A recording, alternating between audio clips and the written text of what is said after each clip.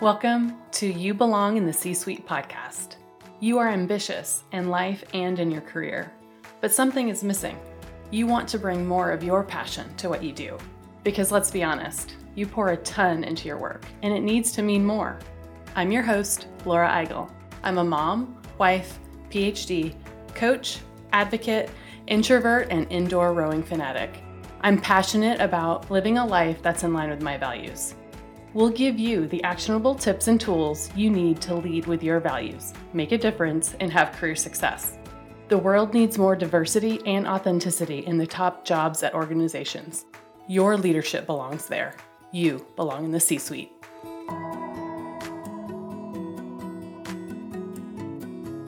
It's a new year and time to recalibrate some things. Personally, I know that I need to build a new boundary to live out my value of balance. And I need some accountability on my journey. I'm inviting you to the Build a Boundary with Me workshop. Go to thecatchgroup.com/boundary workshop to grab a spot in this virtual planning session. I'll be facilitating, but I'll also be a participant too. What do you need to recalibrate? Join me in the Build a Boundary with Me workshop. Go grab your spot now at thecatchgroup.com/boundary workshop.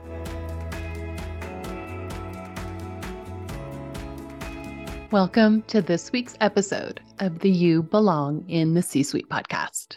We are going to pick up our conversation from last week's episode here today. So if you haven't listened to that episode yet, episode 91, start there because this week's discussion stems from that one. So in last week's discussion, it was centered around a values check-in. That is an exercise that I advise that you do every 90 days or so to check in with what really matters to you. That quarterly check-in allows for a lot of things. One, for sustainability of our values.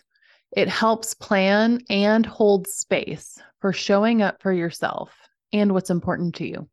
Two, it allows for changes to be made. Hey, things evolve. They change.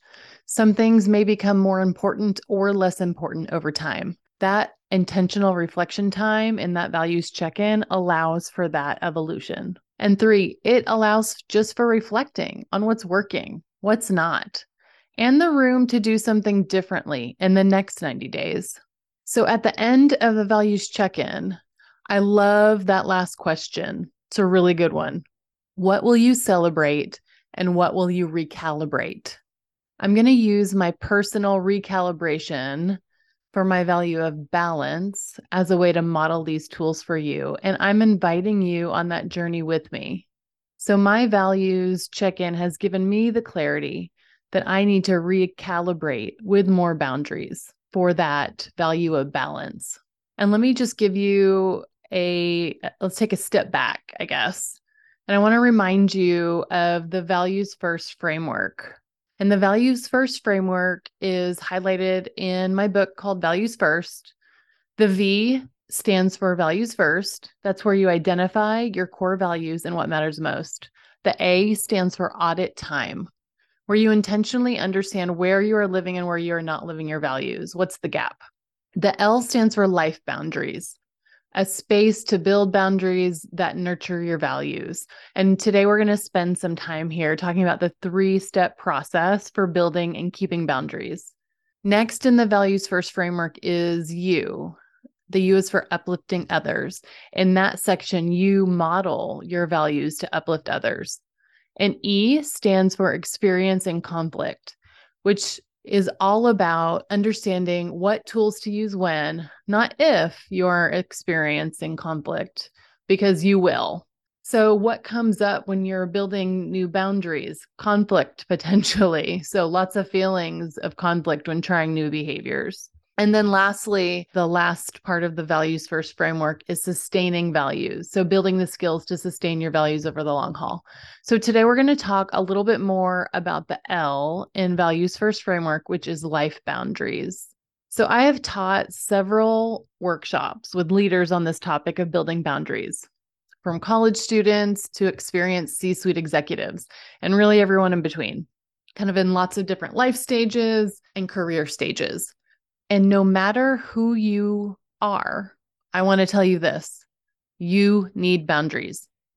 Boundaries are for everyone. I'm going to say it one more time.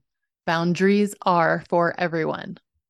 They aren't just for people who already have their careers established. They aren't just for people that are executive. They aren't just for, certain levels of your career. But I will tell you, the earlier that you start, the easier it will be to establish a routine and expectation of boundaries in your life. So you can create boundaries if you work in an achievement-driven or competitive company. You can have boundaries if you're a single or if you have a family. You can have boundaries if you have a supportive boss or a jerk for a boss. You can have boundaries if you support a leader in a big leadership position. If you have a team, if you don't have a team, if you are in the workforce or if you're out of the workforce, if you're a student or a leader of a team, or even if you work at the very top leadership position in the company, you can have boundaries. Many women that I coach are in executive roles or have job aspirations of that and think that they have to make huge trade-offs for those top leadership positions. They think that they have to sell their soul for that big job. But no matter how big of the job, I still think that you can have boundaries. It's an exercise in setting priorities based on your values. So you can have a big job, a big impact, and also big boundaries. But you have to build the boundaries. You have to set the priorities, and you have to do it consistently. So when I do these workshops to teach leaders how to build boundaries at work, often I ask them, what is a boundary? Describe it to me. And oftentimes they say things like, it's a wall, or it's a barrier, or it's a gate around something, a protection against something. So in 2021, I was a contributing writer to an article in the annual self-care issue of Solacy, a digital magazine. And I wrote the article on this topic, how to build boundaries tied to your values. And the way it worked out was I submitted the article, and then they built this really beautiful imagery around it within the magazine layout. And when I got it, it inspired me to describe values and boundaries in a different way.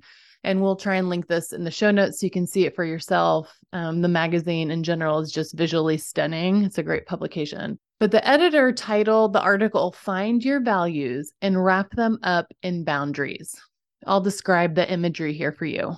It was a heart in the center with hands wrapped around the heart. So to me, the values are at the center. That's the heart. That's at your core. And your hands wrapping around those boundaries, holding them, those form your boundaries. So boundaries are that extra layer of protection, or protecting what matters most, not in a barrier, but in an act of extra priority, of extra care. Like you're holding them close, like they're important, they're special.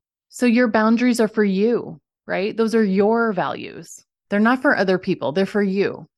They are there for you to help you prioritize those values. So in that lens, I want to share the 3 steps to building and setting a boundary that you can keep. 1 is tie it to a value. 2, set up a system. And the 3rd step is to celebrate consistently.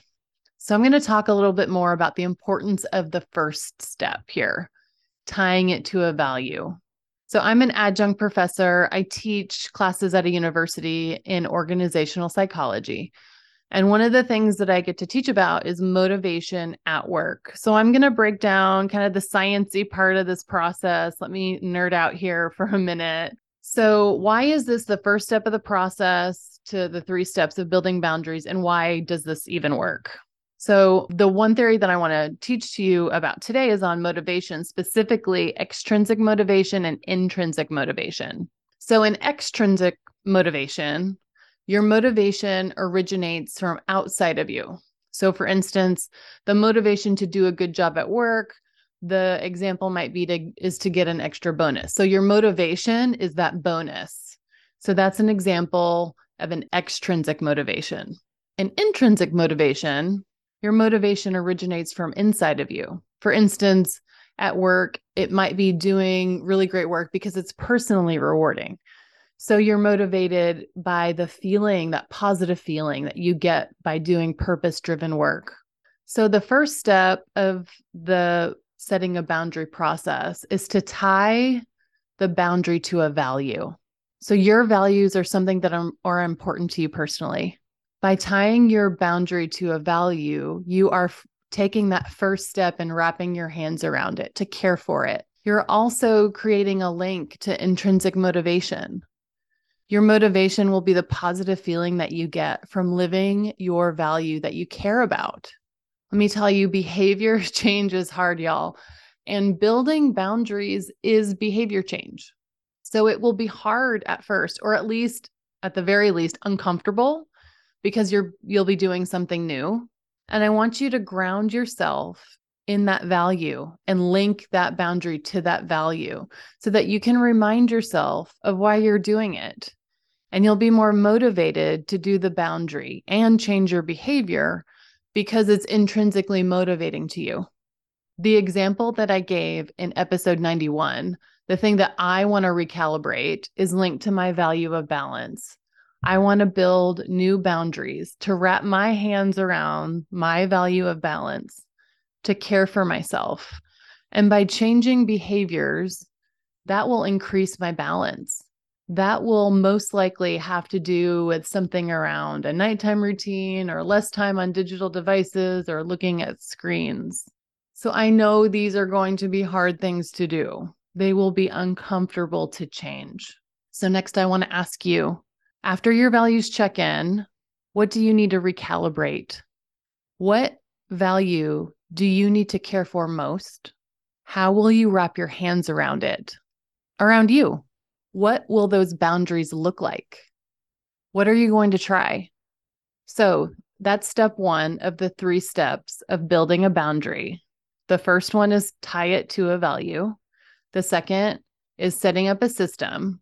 And the third is celebrating consistency. So I want to build my new boundaries with you. I want to care for my values, specifically my value of balance, with you. And I want you to join me. We are going to continue this conversation in the Build a Boundary with Me workshop happening next week. I want you to go to thecatchgroup.com/boundary workshop to grab your spot in the workshop. If you are anything like me, you need some accountability. I will be facilitating the workshop, but I will also be a participant too. So grab your spot for the Build a Boundary with Me workshop at thecatchgroup.com/boundary workshop. I cannot wait to go on this journey with you. Remember, your leadership belongs here. You belong in the C-suite.